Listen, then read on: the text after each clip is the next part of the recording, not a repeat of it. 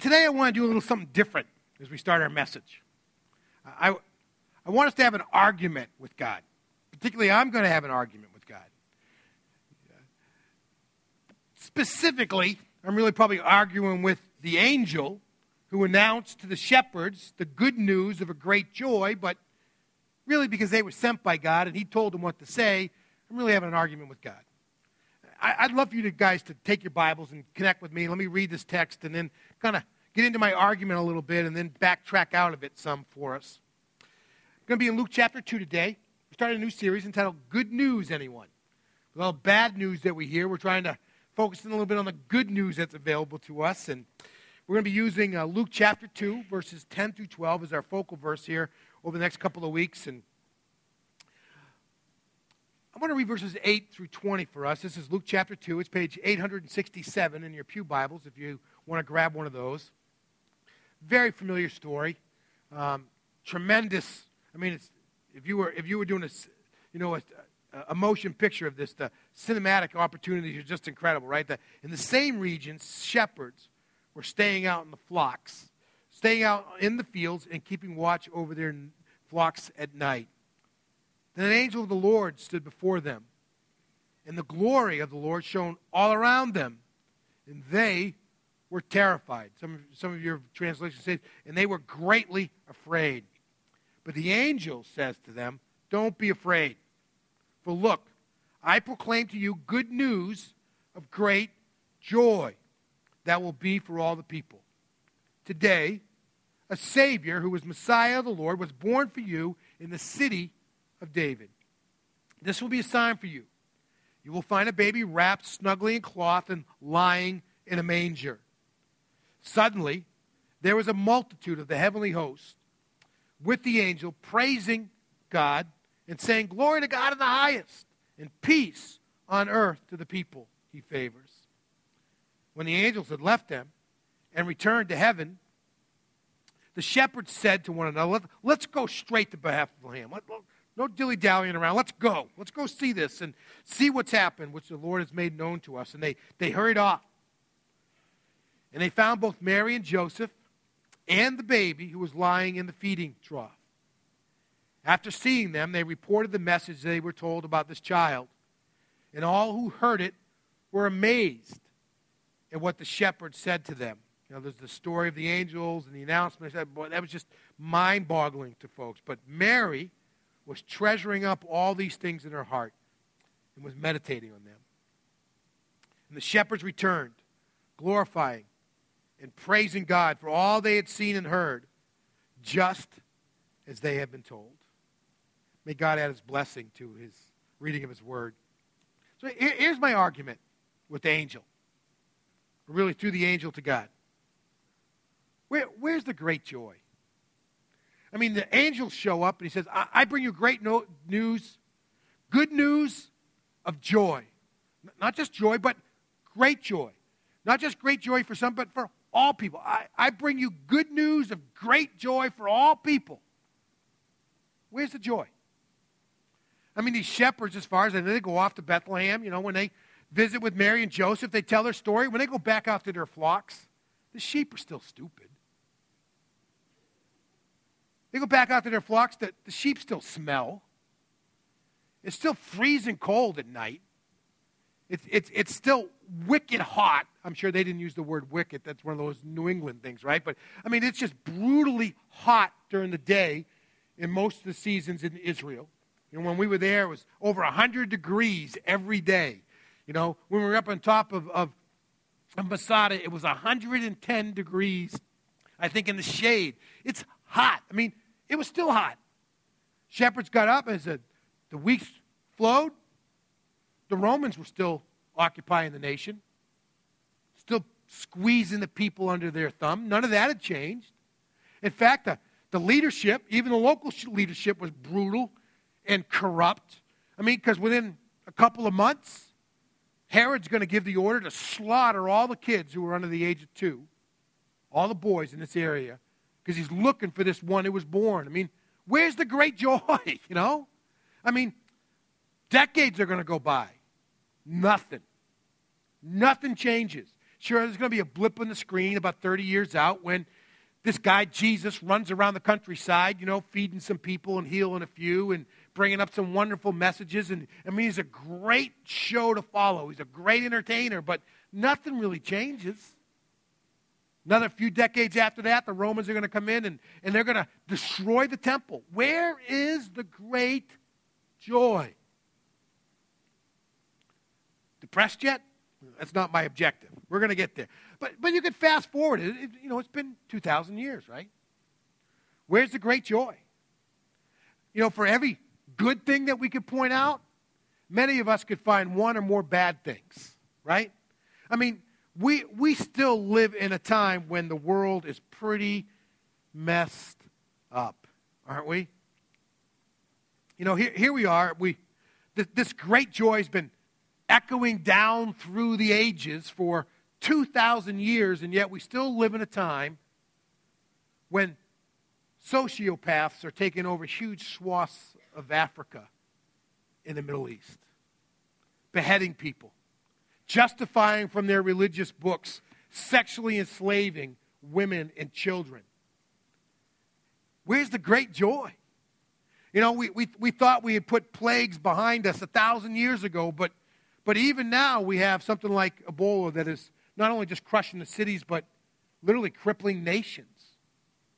Where's the great joy? It seems like every week there's someone is getting shot at random in our country. We're celebrating an anniversary of the Newtown shootings, right? But it seems like there's just a regular flood. Just this past week, right, there was another shooting out in Oregon. It just seems over and over again. The violence just seems to be, where's the great joy? Or maybe you want to dial it in back more personally. Just this week, we being up to the hospital, some being with the T2s, George is still trying to recover, if he's going to recover from these massive heart attacks that he had and his heart stopping. And, and his daughter said, we are faced with decisions that nobody should have to make. Where's the great joy? I got home last night. I went down really early Thursday morning, spent a couple days with my father because they don't know how long he's going to make it, and et cetera. And here's an 81-year-old man, worked hard all of his life, and today just literally getting from the couch to the bedroom. It's a huge ordeal, and he's holding so much water he looks like he's 9 months pregnant. Where's the great joy? Now,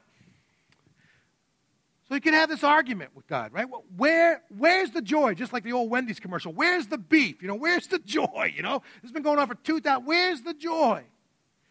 Well, I come at this text, perhaps like you, with the bias that God does not lie. That there really is good news of a great joy. So with that, this joy, somehow or another, has to be different. I think I put in your sermon outlines, I put it this way. My introductory point is that there has to be something extraordinarily different about the Christmas joy that God gives us. And that's what I want to talk to you about today. How is it that this joy is different, and how can you and I come to experience Christmas joy? I don't think God sent the angels to show up and announce something that's supposed to be just so much fluff that just disappears off. It sounds great when it's being proclaimed by an angelic choir in the midst of a black sky and all this kind of work. I think God has given us, truly given us in Christ, great joy. So what is it about this joy that's extraordinarily different? And we're gonna do some deep walking here for a few minutes, all right? In other words, this is not going to be fluffy little kind of deal. There's some pieces where in order for you and I to get what Christmas joy is, what this great joy is, we have to dig down just a little deeper. We got to wade in the deep end of the pool of some theological truths for us, some things that God's want to say to us. And so I hope you follow along, and you've got your outline. You can put your points down there and et cetera as you go. But the first thing you need to understand about this Christmas joy, it's not just experiential, but it's theological. It's not just what we experience in the moment. It's not just our reaction that we finally got the big promotion, or our team won the championship, or I got accepted to the college I always wanted to go to, or we finally had that child we've been praying for. Those are all wonderful things, and they should create moments of celebration. But this kind of Christmas joy is not just experiential. It's theological. It's rooted in who God is. That God is eternal, that he's loving, that he's forgiving, that he engages his creation, that he's redeeming and restoring. It's all about who God is. It's about what God has said, you know. It's about the promises that he has made to us, that he who began a good work in us will be completed, that you and I will get to dwell in the house of the Lord forever, you know. It's about what God has said. Excuse me. It's about what he's done. You know, that he has personally intervened. That's what he's doing in Luke chapter 2. God is stepping out of heaven into the world in the person of his Son, and he's personally intervening in human history to do for us what we could not do for ourselves, which is live a perfect life, and he's going to offer himself up as a sacrifice.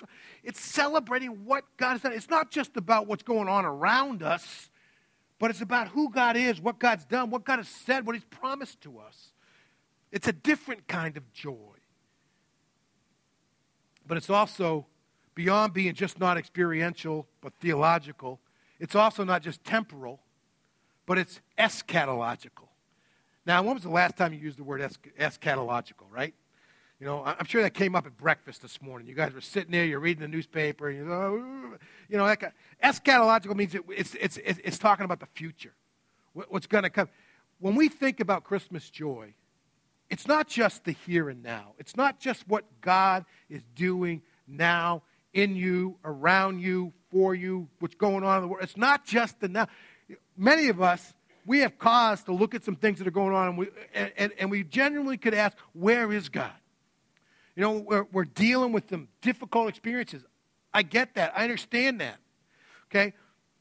But when we talk about Christmas joy, the joys that these angels showed up to announce to all of us, it's not just talking about the stuff that we experience in the 70 to 80 to 90 years that we have on this planet. But he's talking about the joy that comes through all of our existence.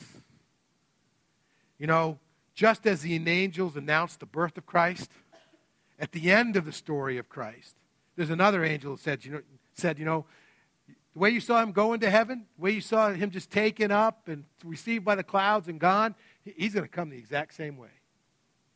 And when he comes, you know what?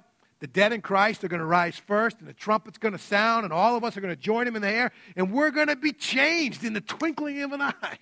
And we're going to get we're going to toss aside these earthly tents, you know, and we're not going to struggle with our weight anymore. We're not going to limp. We're not going to worry about what. God's going to give us our perfect eternal bodies that are going to last forever. We're going to get to walk streets of gold and celebrate God not by faith but by sight for all eternity. That's Christmas joy. It's not just temporal stuff. It's eschatological stuff. It's what God's going to do. And it's not just joy that's Christological. It's also anthropological. Now, I think that means it tells us something about who we are, not just about who God is. I think that's right? You know, study of man, anthropology. You smart kids here in the front. Is that right? Did I get that right? All right, good. I'd hate to have that in my notes and have it wrong, right? You know, we look at Christmas, and it does tell us about who Christ is. What the angel said? You know, today for you is born in the city of David a Savior who is the Messiah, who is Christ, the Lord. It does tell us about who Jesus is. It tells us about what God's up to, what he's going to do, but it also tells us something about ourselves. It says that we are important enough and God cares about us enough that he is willing to step into history to do for us what we can't do for ourselves so that you and I can live in relationship with him. That's a message to us. That's what Christmas says. God cares about us. On top of that, it also says that you and I, we need a Savior. Every single one of us is in a position where we need a Savior. I don't care what your sin is, we all got it. And we need a Redeemer. And God has given us that Redeemer in Jesus Christ. And that is cause for joy. Now, listen, you guys know me well enough to know that that always love to emphasize what I call practical theology. How does this stuff matter to your everyday life? Or another way of saying it, how is it this stuff that we know about joy not just being experiential or temporal or about Christ, but it's about something that we experience in the moment and for all of eternity, and it tells us who we are. How does all that stuff translate into you and I being able to live with great joy? Being able to live with the marvelousness of this extraordinarily different joy that God is giving us in Christ. So I want to talk just a little bit about what does it take to live with Christmas joy. And I want to find my hints from our text today. We've been kind of working around a lot of biblical stuff, and I want to try to draw back just a little bit. And I don't know if the points really flow, but I think they're all really powerful for us to think about. And here's the first thing. In order for you and I to live with Christmas joy, with this extraordinarily different, marvelous joy that's not touched by circumstances, etc. In order for you and I to live with great joy, it has to be preceded by great fear. Look at the reaction of the shepherds when the angels showed up. Right? Shepherds, first of all, we have almost a glorified image of the biblical shepherd, right? I got to tell you, in the ancient world, they were the scumbags of society.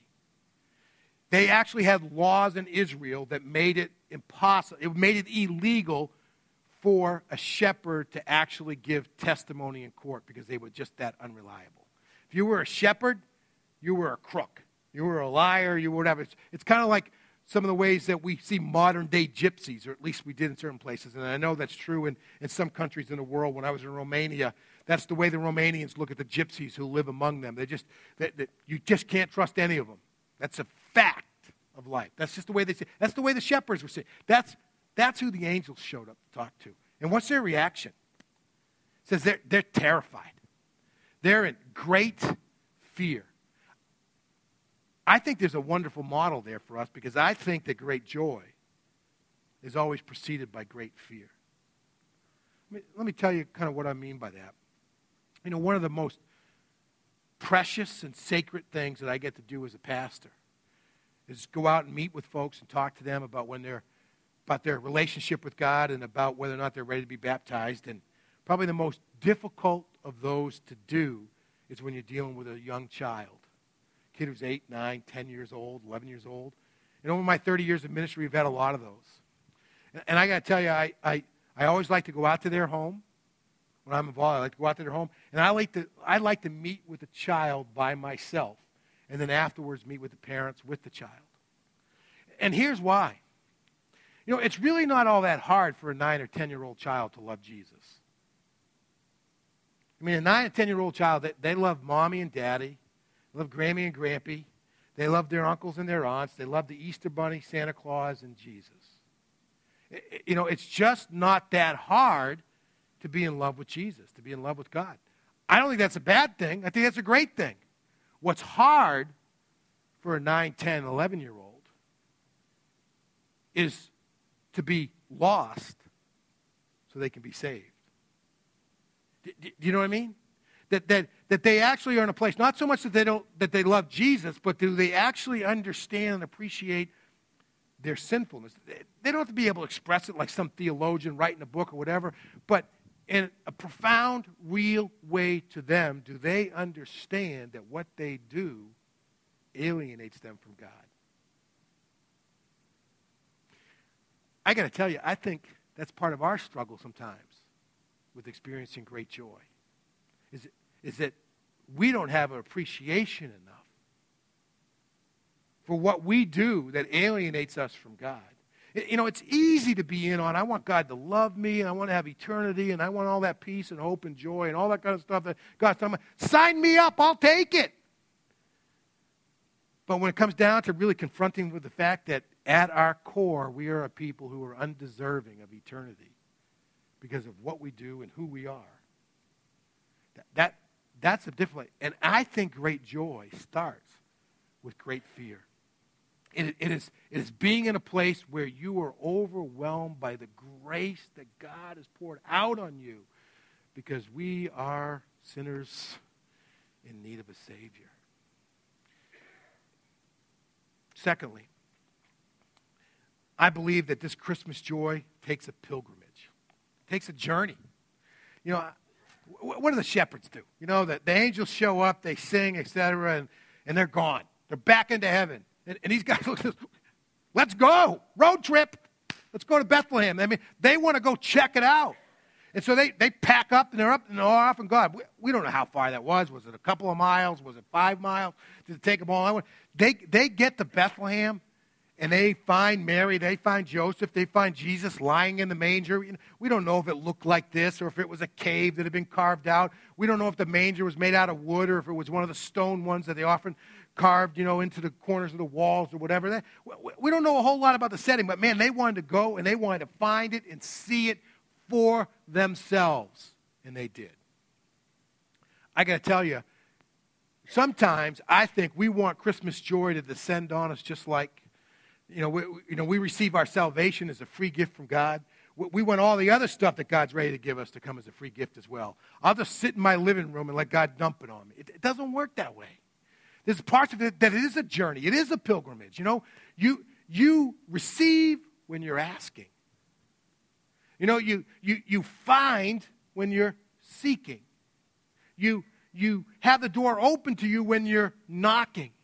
When you don't find the pearl of great price unless you're out looking for it, and then you have to be ready to sell everything to go and buy it. You don't discover that treasure buried in a field and then go and buy the field unless you're actually digging. It takes some effort. And I got to tell you, there's way too many of us when it comes to experiencing God's Christmas joy, we're just flat out lazy. We have convinced ourselves that we cannot pick this up and understand the great truths that God has given us. And that's a lie. God, by your faith in Christ, has placed himself in you in the person of the Holy Spirit. And the Holy Spirit's there designed to help you learn and understand what it is that God has done for you and the ways that he works in your life and what he's going to do for you in the future. God makes it possible. And we just have to do some work to make it happen. If we're negligent or lazy, I think Christmas joy is always going to be elusive for us.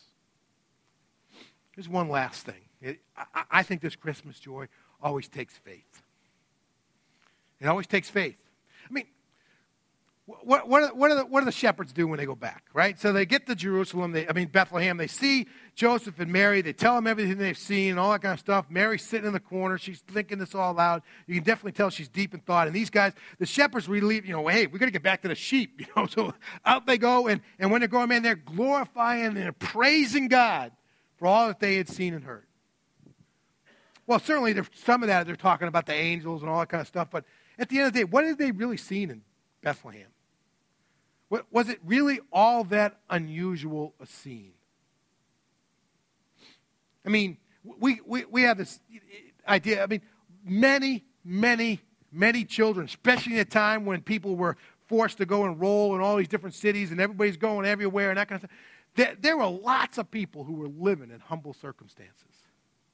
Mary and Joseph can't be the only ones who caught themselves in that moment giving birth to their first child and not being in a place where they really wanted to be. They couldn't have been. They weren't. This was, I'm not saying the manger and all that kind of stuff was something they'd find in every, but these kinds of events were probably happening all across the nation. It doesn't seem like every New Year's night, right? Some kid's born in a cab, right? It's just the first kid born in a cab in 2015. I mean, we see something like this is like all. What did it say? Yeah, they saw some stuff, but at the end of the day, what led them to glorify and praise God is they simply believed what they've been told. They believed what they had been told. It takes faith. There will be that moment when we're going to believe because of what we see, but in this journey, experiencing God's gift of joy takes faith. Believing that he's Redeemer, Savior, Lord, Messiah, all the terms you want to use, it takes faith. Christmas joy is rooted in active, current, up-to-date faith or belief. I want to conclude with a story today that I think shares a lot, if you will, about how we experience Christmas joy. Because Christmas joy comes to us when you and I choose the Son. Story's told, I think this is a World War I story. It might be a World War II, but I think it's a World War I story. I wasn't able to clarify that, but there was a man who had a child, a son, no other family at that point. The father had a tremendous passion for art, was fairly successful, so over a number of years he kept accumulating some great pieces of art. As his son grew up, his son came to appreciate and love art as well, and so it was one of the things they did together. They went to auctions and other places, and they accumulated literally a tremendous gallery of art with some of the great masters of the times that they owned they owned their works. And so they really had an admirable collection, great gallery. Well, as the country moved into war, the son signed up and he went into the military. And during the course of the war, the son was killed. In the midst of a heroic act, his platoon or whatever squad had come under a lot of pressure, and several of the guys were down, and he was going back into the danger zone, even though he was out of that area, went back into the danger zone trying to get some of the wounded guys out. And as he was carrying out the last of the guys, he himself was shot and immediately killed. And the father went into this tremendous mourning. You know, he just kind of shut the house down, shut the gallery down, if you will, and it was just in great mourning. And several months after the war was over, there was a knock at his door. And there was a young man standing outside the door, and he was holding a package in his hand. He told him, I was in the military with your son. In fact, it was your son came back and was carrying me out when he was killed. And I'm here today because of your son. And because of that, I want to give you this gift. And so the father opened the gift, and it was a portrait of his son that had been done by this young man. Now, it wasn't a great masterpiece by any stretch of the imagination, but it was pretty good. And what really caught the father was that the portrait really did catch the essence of the son. And in many ways, that portrait just brought his father back to life. He took the portrait, he hung it over the mantle, and he once again started inviting people to his home and to show him his art collection. And every time he did, he always went to the mantle first and pointed out the portrait to his son, and then he would show him the other great works that he had, the Picassos and Rembrandts and whatever that he had around. And the father eventually died, and there was nobody to give any of the artwork to, so he left it in his will that it should be auctioned off. And so the day for the auction came, and a huge crowd had gathered. There was just a lot of anticipation, a lot of I might have the chance today to get my hands on a masterpiece to hang on my wall. And they were just pumped and ready. So the auction opens up, and the very first piece of art they took out was the portrait of the son. And the auctioneer says, okay, do I have a bid of 100? Nothing. And he continues to try to get him. Finally, somebody else says, let's get on to the real masterpieces. Push that aside. Let's get on to the pieces that we came to see. And the auctioneer continued to push, well, do I have 50? Still nothing. Somebody else said, let's move on. The crowd was getting anxious as they move along. And finally, he lowered it down and he said, do I hear 10? And there was a voice in the back that says, I'll give you 10 for the portrait. And so you know how auctioneers do. Oh, can I have 10? Do I have 15? Going once, going twice. Sold. And then the auctioneer said, at this point in time, the auction is over. And everybody in the room was like, what are you talking about? We only sold the first piece. And he said, no, it was stipulated in the will that whoever buys the portrait of the son gets all the rest of it. And there's a sense in here. I don't tell that story just for you to have a great story, but there's a sense in here that you and I experience great joy, great Christmas joy, when we truly, truly value and choose the Son.